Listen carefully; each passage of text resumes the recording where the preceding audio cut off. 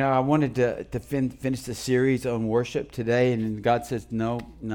Just because you use an acronym, you have worthy, and O is for obedient, and R is for restoration, and so on and so forth. And you get to the P, and the P is supposed to be praise. And so I'd already had laid that out. It was going to be about praise. And then I began to read in 2 Chronicles 29 about Hezekiah. And God says, well, this is really what you've been working toward. You're not there yet. You're not there yet. So we're working towards that. Next week, we will talk about praise because there is a preparation process that takes place before we can really praise Him. So I want to see that in 2 Chronicles 29 this morning. We talk about Hezekiah. Man, he was a great king. His daddy was a king, but his daddy was a wicked ruler. But his mother was godly, and so she instilled some godly character in him, and he became king at like the age 25 years of age. Can you imagine? Taking the southern kingdom, that's when the wars had broken out, and the northern kingdom was captured, and it separated, and so Judah was the southern kingdom, and so he's the first king of the southern kingdom of Judah. It was Hezekiah, and they got a good one when they got Hezekiah. So when we read about Hezekiah, he had a tremendous job in front of him as a young king. Can you imagine the United States of America electing somebody 25 years of age to be president of the United States? It probably would never happen. It just wouldn't, even though it might have been a good idea a few times. But it didn't happen that way. Anyway, so he's 25 years old, and he's called out, and he's become the king. He's in the lineage of David. I think David was his great-great-great-great-grandfather or something like that. And he's in the lineage of Jesus. So he's before Jesus, but he's after David. He's in the middle somewhere there. And he is called, and his name, listen what his name means. Jehovah is my strength. That's what Hezekiah means. Jehovah is my strength. Guess what? All of us are Hezekiahs. Jehovah is our strength. Amen. Say, I'm a Hezekiah. Y'all didn't sound like you're too enthused about that name. It's not a woman's name. That's okay. Say, I'm a Hezekiah. Because God is my strength. Amen. So God is our strength this morning. So we're going to talk about this. And so if you have your Bibles, turn to 2 Chronicles. 2 Chronicles is right after 1 Chronicles. But it's right before Ezra, and that's the name of my grandson. So if you can't, you got to find Ezra and 1 Chronicles, and you can find 2 Chronicles. And so we're going to begin reading there because preparation, when we're preparing, he's got to prepare the temple is what he's preparing. He's taking the temple, and the temple's a mess. Okay, so he's coming in as king, and he's going to prepare the temple for the worshipers, for the praise, for the next the kingdom that God has put in place. How many of you know preparation is so important? How many of you prepare for so many things, right? We just had a party for our 50th anniversary. There was a lot of preparation. We were tired. We had a lot of stuff to do. Get ready. Did you know on a Sunday morning when you walk in here and you waltz in here and you get that little worship guide and somebody shakes your hand and says, "Welcome to Freedom Fellowship." Did you know a lot of preparation goes into this? It's not you just show up. Some of you just show up. You have no idea at all for the weeks in advance, for the sermon preparation, for the music preparation, getting the songs, all the things that are done through the media, and it's all done so we can come together and honor God. It's so we can come together and do things in excellence. And that song, we practiced that song yesterday. It was like, man, it was going over like a lead balloon. It just wasn't working. And I said, but I know, God, we're supposed to sing that song. And look what God did. Aaron, you did a fantastic job. Just fantastic. The band, listen, guys, y'all need to thank these people in the sound booth and at the cameras and the greeters and the people that serve communion and the altar. Listen, when you see them, don't forget about the fact that they are here to prepare for you. They're here to prepare for God so we can serve God and give Him all the glory. So this morning we're talking about preparation. So 2 Chronicles 29. I don't read a lot of these names. I'm going to read through them, and you're probably going to say he mispronounced them. That's okay. It's probably because you don't know how to pronounce them either. All right? And actually, when you actually go back to the Hebrew of all the words that we pronounce, we get none of them right. Hezekiah is not Hezekiah. Okay? It's another word. It's pronounced probably no, let me try it. All right, first verse. Hezekiah became king when he was 25 years old, and he reigned 29 years in Jerusalem. So that makes him how old when he retired? 53. Come on, people. Wake. Or 54? 54. Come on, Harold. Come on, Pastor. His mother's name was Abijah, the daughter of Zechariah. And this verse 3 is so important. And verse 2, and he did what was right in the sight of the Lord according to all that his father David had done. The first thing I want you to see this morning is that Hezekiah did the right thing. Did you know doing the right thing is not always easy? It's not always easy. We think it's easy. Well, I'm just going to do the right thing. And I've said it from the pulpit. Just do the right thing. You know, when you leave here, just be a good person. Tip the waiter. Give them a little bit more. Be nice to them when you go to the restaurant. Be nice to the new teachers that don't know about your kids and how great and awesome your kids are. Okay? Be nice. Do the right thing. But sometimes doing the right thing costs you. Sometimes doing the right thing costs you friendships. It costs you relationships because what you think is the right thing, they may think, well, surely you don't have to do that. Oh, surely you can get by with that. Surely you can skate around that. Surely you can compromise here. And we say, no, God's told me to do the right thing. I'm supposed to be honest. I'm supposed to be a person of integrity. So doing the right thing is not always easy. And for kings, listen, when they were coming in, all these kings before him were like lousy kings.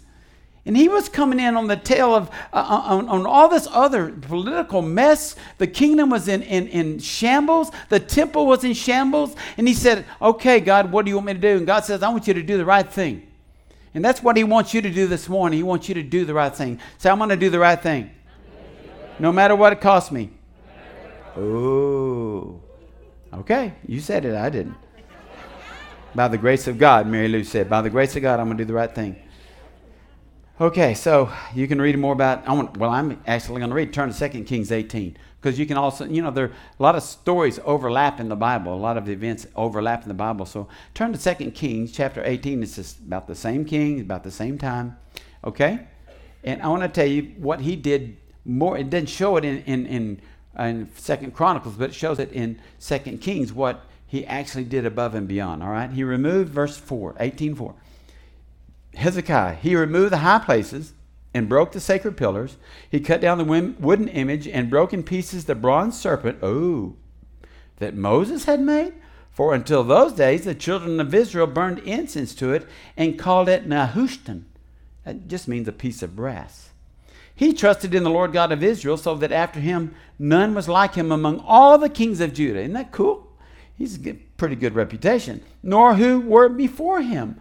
For he held fast to the Lord. He did not depart from following him, but kept his commandments, which the Lord had commanded Moses. The second thing I want you to see this morning is don't stop short of God's commandments.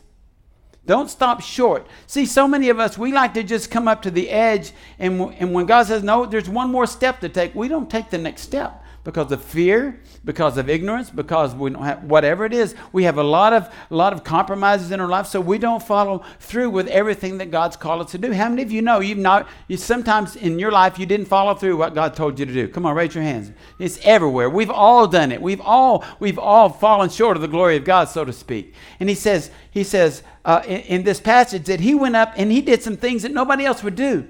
He tore down the altars, the idols in the high places. We're talking about up in the mountains. All the other kings said, well, that's not a big deal. You can leave those idols up there. They're not going to bother anything. How many times in your life have you left things in your life that you thought, well, that's not a big deal? And God said, it is a big deal. Tear it down. Oh, God, I'm pretty comfortable with that, but tear it down. No, God, nobody else is tearing their stuff down. Why shouldn't I have to give up my stuff? And God says, tear it down. And so we stop short of the commandments of God, but Hezekiah was faithful. And now here's the thing. You go about, what's the deal with the bronze serpent? Wasn't that one of the things in the ark? Wasn't that very important? They held the snake on the stick, and everybody that looked on it was healed, and it was a sign of Jesus Christ on the cross, and he destroyed it. You know why he did a good thing by doing that? Because they had made that an idol. See, you can make anything an idol. And that was a good thing, but they made it an idol. And Hezekiah said, no, we're not worshiping that stick.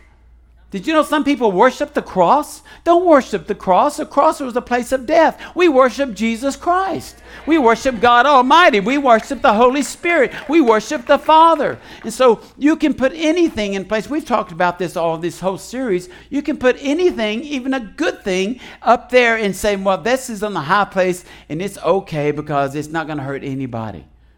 and we do the wrong thing, and we fall short, and we don't follow through with the commandments. I'm going to tell you this morning, there's some things in here, there's some people in here that you're holding on to idols, and because you've done that, you become double-minded, and it keeps you. Listen, here's what a double-mindedness keeps you from. It keeps you from the abundant life.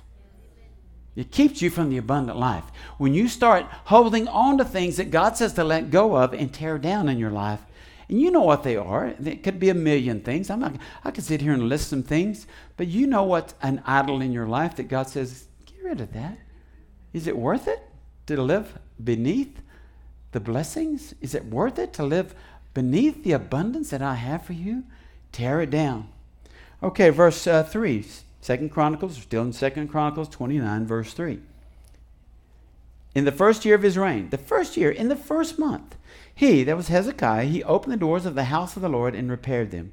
Then he brought in the priests and the Levites and gathered them in the east square, and he said to them, hear me, Levites. Now sanctify yourselves, set yourselves apart, sanctify the house of the Lord God of your fathers, and carry out the rubbish from the holy place. For our fathers have trespassed and done evil in the eyes of the Lord our God. They have forsaken him. They have turned their faces away from the dwelling place of the Lord and turned their backs on him. You talk about a backslidden state. The Israelites were backslidden. They had turned their faces away from God. They had allowed rubbish to enter into the temple. They have also shut up the doors of the vestibule. They have put out the lamps, and they have not burned incense or offered burnt offerings in the holy place to the God of Israel. Therefore, the wrath of the Lord fell upon Judah and Jerusalem, and he has given them up to trouble, to desolation, and to jeering, as you see with your eyes. For indeed, because of this, our fathers have fallen by the sword, and our sons, our daughters, and our wives are in captivity. See, what he's saying here is so important for you to know this morning. When you let the temple become in disarray in your life, and you are the temple of God, when we let this building, if we just decided, oh, we don't need somebody to clean it, let's just leave it. Next week we'll come in and we'll fill it up again, and we'll come in and there'll be water bottles, and there'll be bulletins, and there'll be stuff all, and there'll be plastic cups everywhere, and there'll be grape juice on the floor, but that's not a big deal. And we come back the next week, and the next week, and the next week, and we see that the trash bins are overfull, and there's no toilet paper. That's when you get gripey. There's no toilet paper, no soap, no paper towels. What's going on? And you let this place become a disarray. But see, some of you let your holy temple, you have let yourself get in disarray. And when you let yourself get in disarray, you're opening doors. You're opening doors, and the enemy says, hallelujah, I can come in now. It's the same for a church building. Listen, it's the same for your house. It's the same for your car. Some of you, I can go and look at your car and tell you what your house looks like. Or I can go look at your house and tell you what your car looks like. Did you know that I heard something one time that it's always stuck with me. If you go to a restaurant and you go to the restroom and it's nice and clean, more than likely the kitchen is nice and clean. But you go to the restroom and it's nasty, probably the kitchen is nasty, and you might want to consider eating somewhere else. Amen?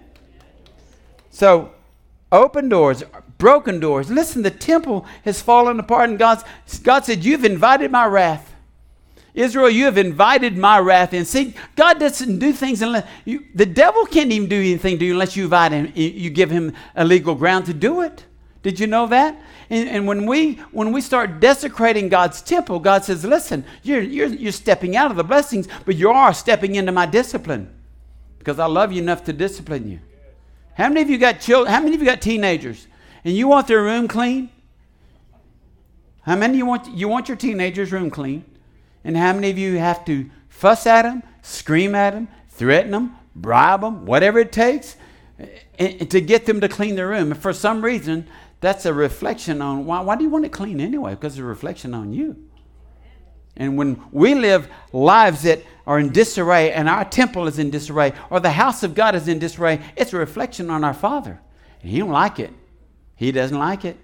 And he said, I will discipline you. I will discipline those who love, that I love. And so he does discipline us because he loves us so much.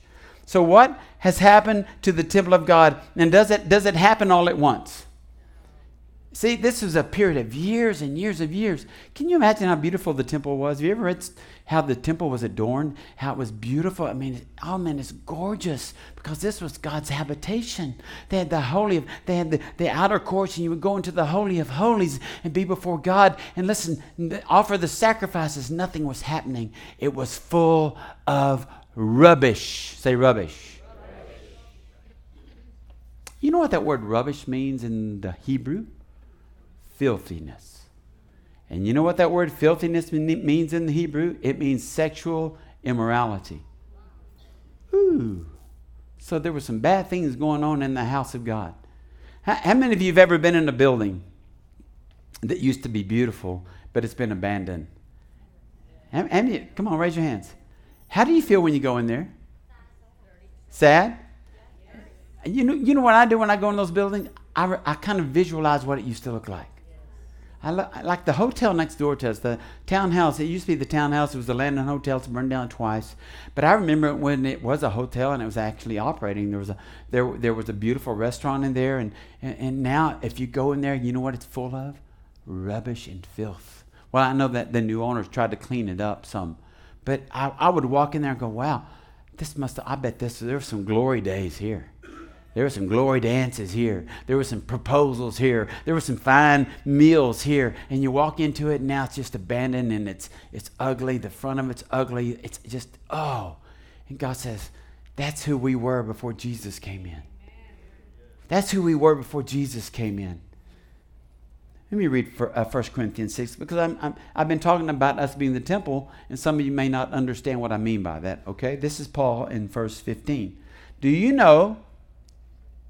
not know that your bodies are members of Christ? Shall I then take the members of Christ and make them members of a harlot or a prostitute? Certainly not, he says. Or do you not know that he who is joined to a harlot is one body with her? For the two, he says, shall become one flesh. But he who is joined to the Lord is one spirit with him. See, our old life, we were joined to the world like a harlot. We became one with the world. We give our life to Jesus. We become one with the Lord. He's one in our spirit with him. Then he says this, flee sexual immorality. Every sin that a man does is outside the body, but he who commits sexual immorality sins against his own body. Or do you not know that your body is the temple of the Holy Spirit who is in you? Now I want you to look at your neighbor and say, your body is the temple of the Holy Spirit. Now turn around and say it to the other person.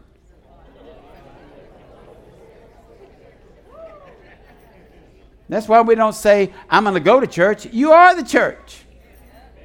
This is the building. The Bible, he calls us building. He calls us field. He calls us a lot of different things. But he's trying to get the point across here that God used to dwell in the temple, which isn't there anymore, but will be rebuilt at some point.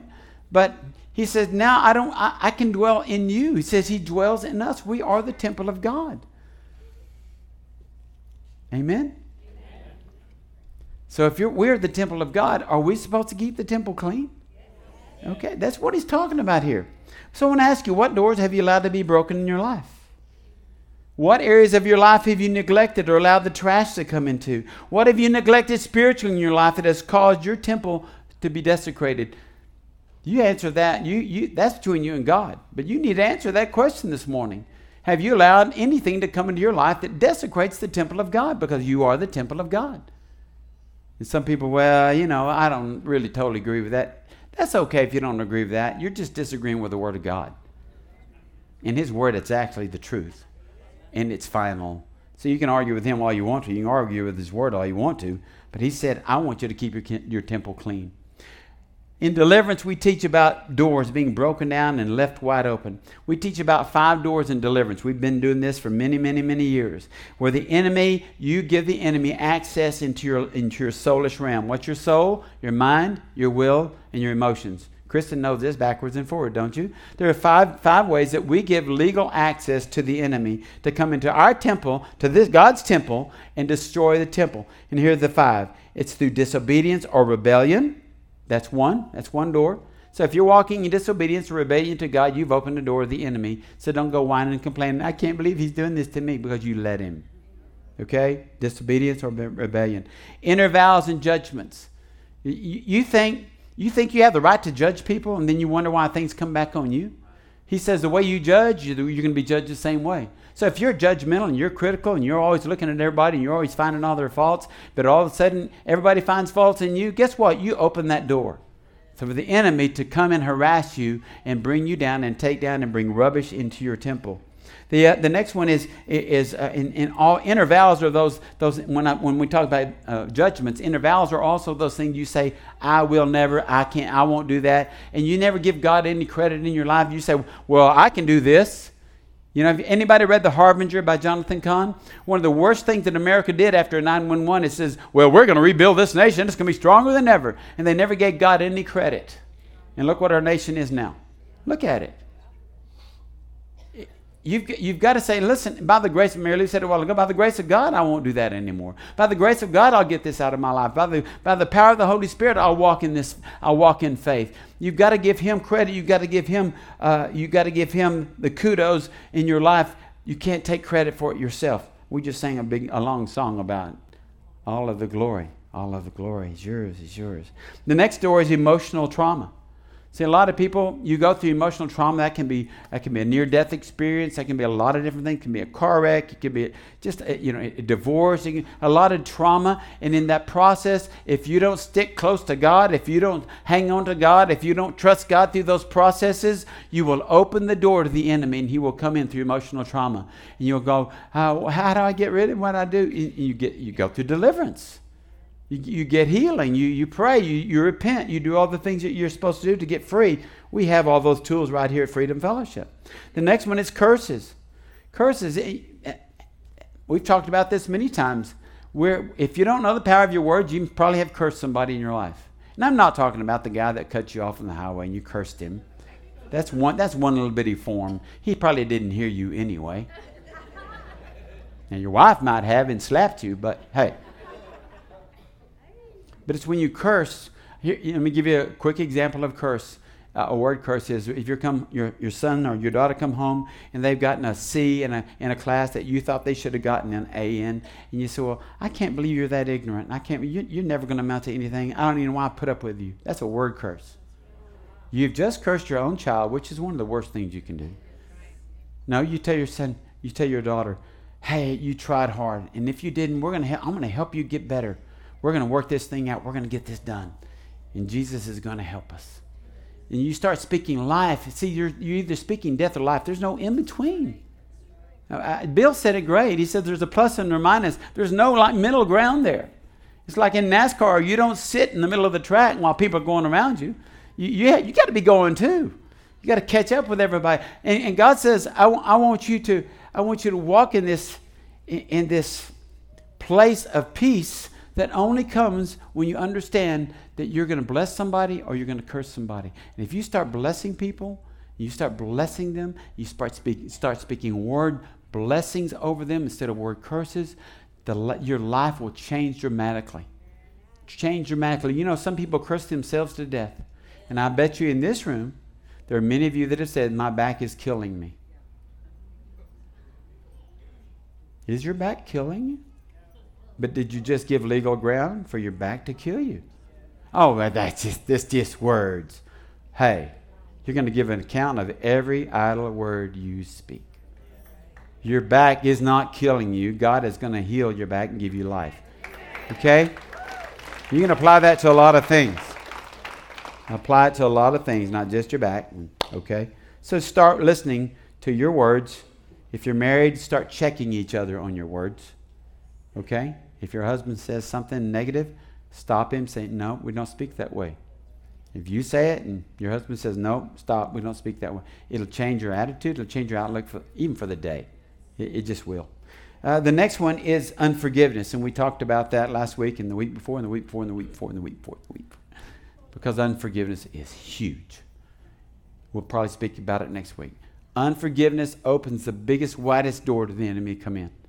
Because when you open that door and you say, well, I'm not going to forgive so-and-so, and God says, well, I forgave you about your sin. Yeah, but God, that's not the same thing. Well, it is. Peter said, how many times should I forgive my brother when he does something ugly to me? Jesus said, and Peter said, well, 7 times? And Jesus said, well, it's not enough, Peter. You hear Jesus, he's just like, Peter, 7 times? Really?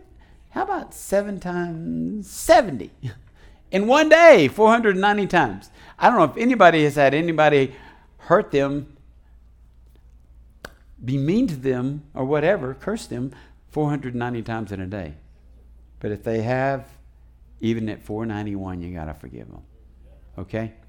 So those are the doors that you have to go back, and you've been made aware of them, and so the Holy Spirit's going to show you what you need to deal with. And if it's too much for you to deal with, then you need to call the church office and get some healing, come get deliverance, whatever it takes for you to get free. We have some great books in our library too. Shadow boxing is one of them that will help you get free. All right, let's move on to verse 10. Now it is in my heart to make a covenant with the Lord God of Israel, that his fierce wrath may turn away from us. My sons, do not be negligent now. Say negligent.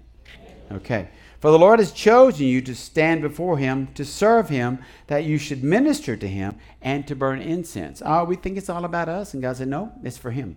Okay. Then these Levites arose. All right, here we go with the names. All right, I'm going to just read them. The Levites arose, Mahath, the son of Amasai, and Joel, the son of Azariah, and sons of the Kohathites, and the sons of Merari, Kish, the son of Abdi, and Azariah, the son of Jehalel. It's really, you don't pronounce the J's, but they write them in there anyway. Of the Gershonites, Joah, the son of Zimmah, and it's actually Aden, the son of Joah, and of the sons of Elizaphan. That sounds like one of those drugs that you advertise on, only 400 side effects. You just take Elizaphan. No. Shimri and Jael, and the sons of Asaph. Y'all with me?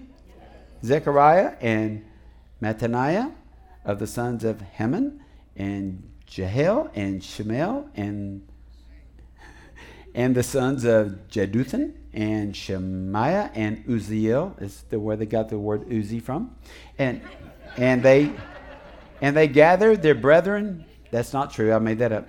And they gathered their brethren, sanctified themselves, and went according to the commandment of the king at the words of the Lord to cleanse the house of the Lord. Come on, let's give it up. Got through that. Woo. I said all that to say number 4 is cleansing the house begins with leadership. See, he didn't call the common people to come clean out the temple. He called the people that were responsible for the temple. He called the Levites and the priests. He said, this is your house. You're supposed to take care of this house. What have you been doing? Show up. Bring your Windex. Bring your paper towels. Bring some trash bags. We got to get this place cleaned up. You see, one Sunday I preached about leadership, and this place was full up here. And Jeff said, please send me an email if you're ready to serve. And he got one email after about 80 people stood up in the front of the church. And I'm telling you, I've met with our leadership this week. Listen, this is a setup for Dr. Simpebwa, okay? When Joe made the announcement, he left that one thing on September the 10th. It's not just for the leadership. It's for those of you that ain't called to be leaders. He's calling you out to be a leader. And listen, you think, well, if I want to be a leader, does that mean I get a position and I get a title? No, that means that you get to serve. That means you get to get down and dirty. That means you get to get in there and change diapers in the infant room. That means you get to get down and sit on the floor with toddlers. That means you get to go down the stairs where we're lacking people that would want to pour into the next generation. That means that you would come on a Wednesday night instead of sitting here and saying, well, feed me some more. I'm in this class, I'm in that class. And see, we got guys in men's class, we got a ladies' class, we got Unshakable, we got all these classes. But these people, listen, he's raising you up. You can't sit in these classes forever. You got to start serving. You got to get out of that place. And the youth are our next generation. Do you really want them to go to hell in a handbasket because you sat there and said, well, I can't work with youth. That's just too much trouble. Youth, they don't listen to a thing I say. Listen, if God's called you, listen, today I just declare over you, if he's put a passion in your heart for children or infants or youth or young adults, if he's put that passion in your heart, then step up to the plate and say, listen, I don't even know how to do this, but I'm willing. Ooh. Amen. Amen. Amen. I sure hope they heard that. Listen, he said, come serve the Lord. We don't serve. We serve the Lord by serving one another. We serve the Lord when we serve the children. We serve the Lord when we come alongside Chris and Courtney in our youth. We serve the Lord when we come alongside Josh and our young adults. So listen, we want to kick this thing off with our college students, but we need people, we need moms and dads that say, listen, I've got a washing machine. They can come over to my house on a Sunday. They can wash their clothes. I'll take them out to meal Sunday. Listen, it might be an inconvenience to you, but guess what? It was kind of an inconvenience for Jesus to go to the cross. Don't let inconvenience stop you from serving the King of Kings and Lord of Lords. Okay, I'm going to get off that bandwagon. Verse 16. Then the priest went to the inner part of the house of the Lord to cleanse it and brought, oh, this is so sad, and brought out all the debris. Why would I get emotional over trash? Sheesh. Brought out all of the debris that they had found in the temple of the Lord to the court of the house of the Lord. And the Levites took it out and carried it to the brook Kidron. Now they began to sanctify on the first day of the first month. And on the 8th day of the month, they came to the vestibule of the Lord. And so they sanctified the house of the Lord in 8 days. And on the 16th day of the first month, they finished. Can you imagine how nasty and filthy the temple of God was, that it took them 16 days just to get the trash out? Whoo! Thank God for Hezekiah's. Thank God for Hezekiah's. It would say, listen, it's time to get cleaned up. It's time to get the house clean. It's time to get the house set in order, because we can't do anything till the house is set in order. 16 days to get out all of that ugly. I wrote down here, getting rid of the trash may take some time. Getting rid of the trash may take some time. Sometimes it just doesn't happen overnight. So you have to say, God, here I am. Clean me up. Whatever you need to do, Lord, I want to do it. And he may say, he won't overwhelm you. He'll say, all right, today, Harold, I want you to stop doing this, and I want you to start doing that. He won't tell you to stop doing one thing without telling you to start doing something else. You understand? He won't just say, give this up, because he'll say, give this up so you can receive this. Okay? So God wants you to be clean. He's preparing you. We're going to sing it at the end of the service. He's preparing you to be a sanctuary. He's preparing us to get our temple straight. Some of you, there's a cleansing that needs to take place in you, and there's a cleansing that needs to take place in your house, in your home. Some of you've got things in your house you should be watching, but your kids sure should be watching. Some of you guys, some of you ladies, you got things on your computer that shouldn't be on your computer. We're getting quiet in here now. Where's that pen? I was want to drop a pen.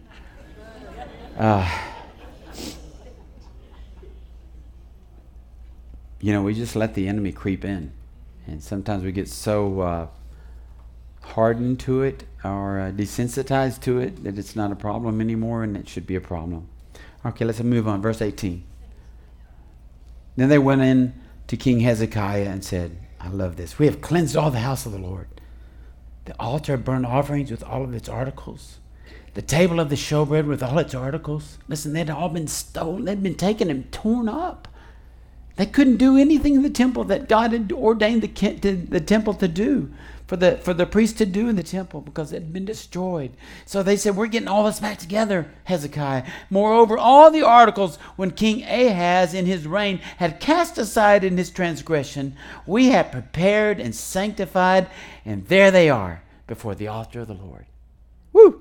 Number 6 is repair before replacing. Repair before replacing.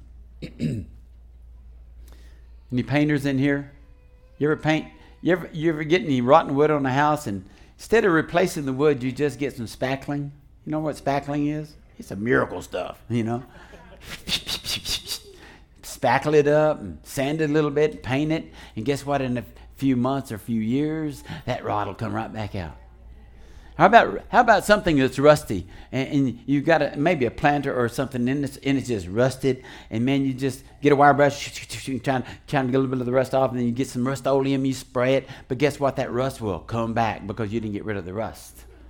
And so that's what a lot of us do. We say we're going to get rid of some things, but we don't really get rid of them. We just kind of push them to the side a little bit, and we compromise. We continue to compromise, and we allow the old man to keep coming back and keep coming back and keep coming back. And he will sneak in if you won't take care of it in the proper way.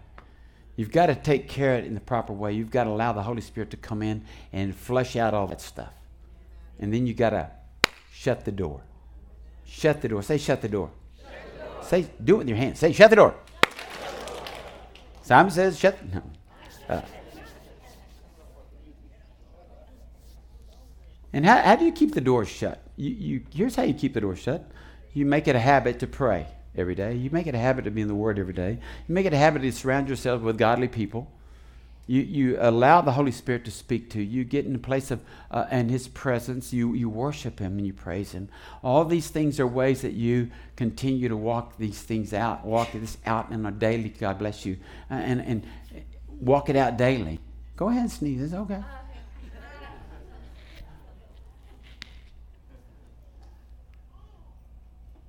Look at we're going to close. Look at Luke 11.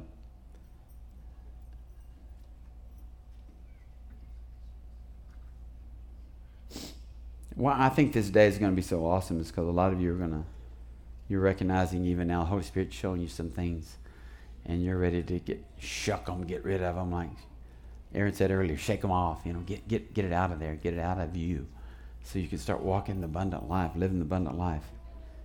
Luke 11's, if you go back and read the beginning of it, it really begins with the Lord's, the model prayer. Talks about forgiveness, and then it talks about being casting out demons. And then in verse 24 of 11, it says, when an unclean spirit, this is Jesus speaking, by the way, when an unclean spirit goes out of a man, he goes through the dry places, and seeking rest and finding none, he says, I will return to my house from which I came. And when he comes, he finds it swept and put in order. Then he goes and takes with him 7 other spirits, more wicked than himself, and they enter and they dwell there, and the last state of that man is worse than the first. What he's implying there is you can come and you can say, God, forgive me of my sins, but yet if you don't replace that with the Holy Spirit, if you don't replace whatever you've gotten rid of with something good, then you're giving access to the enemy. You're just an empty shell. And the enemy goes around. For some reason, demons like bodies. Human, and they like animals. I mean, Jesus cast them into pigs. The pigs were so happy they just committed suicide.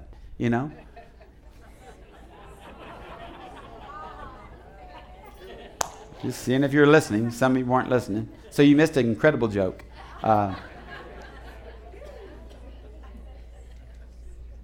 But when how many of you know when you're dry, the enemy he works on you? When you're dry, and you get dry because you're just not doing the things. You're not doing the deal. You're not reading your word. You're not. I can listen. If I had a list of people that have been to my office and their life is in shambles, then at once they were living for the Lord and they were walking with the Lord. It always goes back to, are you reading your word? No, not quit reading the word. You going to church anymore? No, once in a while. Are you praying? No, not much. It always goes back to those things, those simple things that God said, this is what you do to keep your life filled up with the Holy Spirit. And so He's called us not to just get rid of some things, but replace it. Replace it with the good things of God. Amen? Hezekiah had God's temple cleansed and put back in order before the articles of the temple were put back in place. You see, it was one of those things. It's one thing to cleanse the temple, but to restore it to its purpose. How many of you need to be restored to your purpose? See, that's where this is going. He wants you to be restored to your purpose. But for that to happen, you are going to have to be restored, repaired, renewed. And that's what I love about Jesus. He said, His mercies are new every morning. Behold, all things are new. We have become new creations in Christ. He likes the word new. He wants you to know that you can become new again today. You can get rid of all that baggage, all that trash that you've been carrying.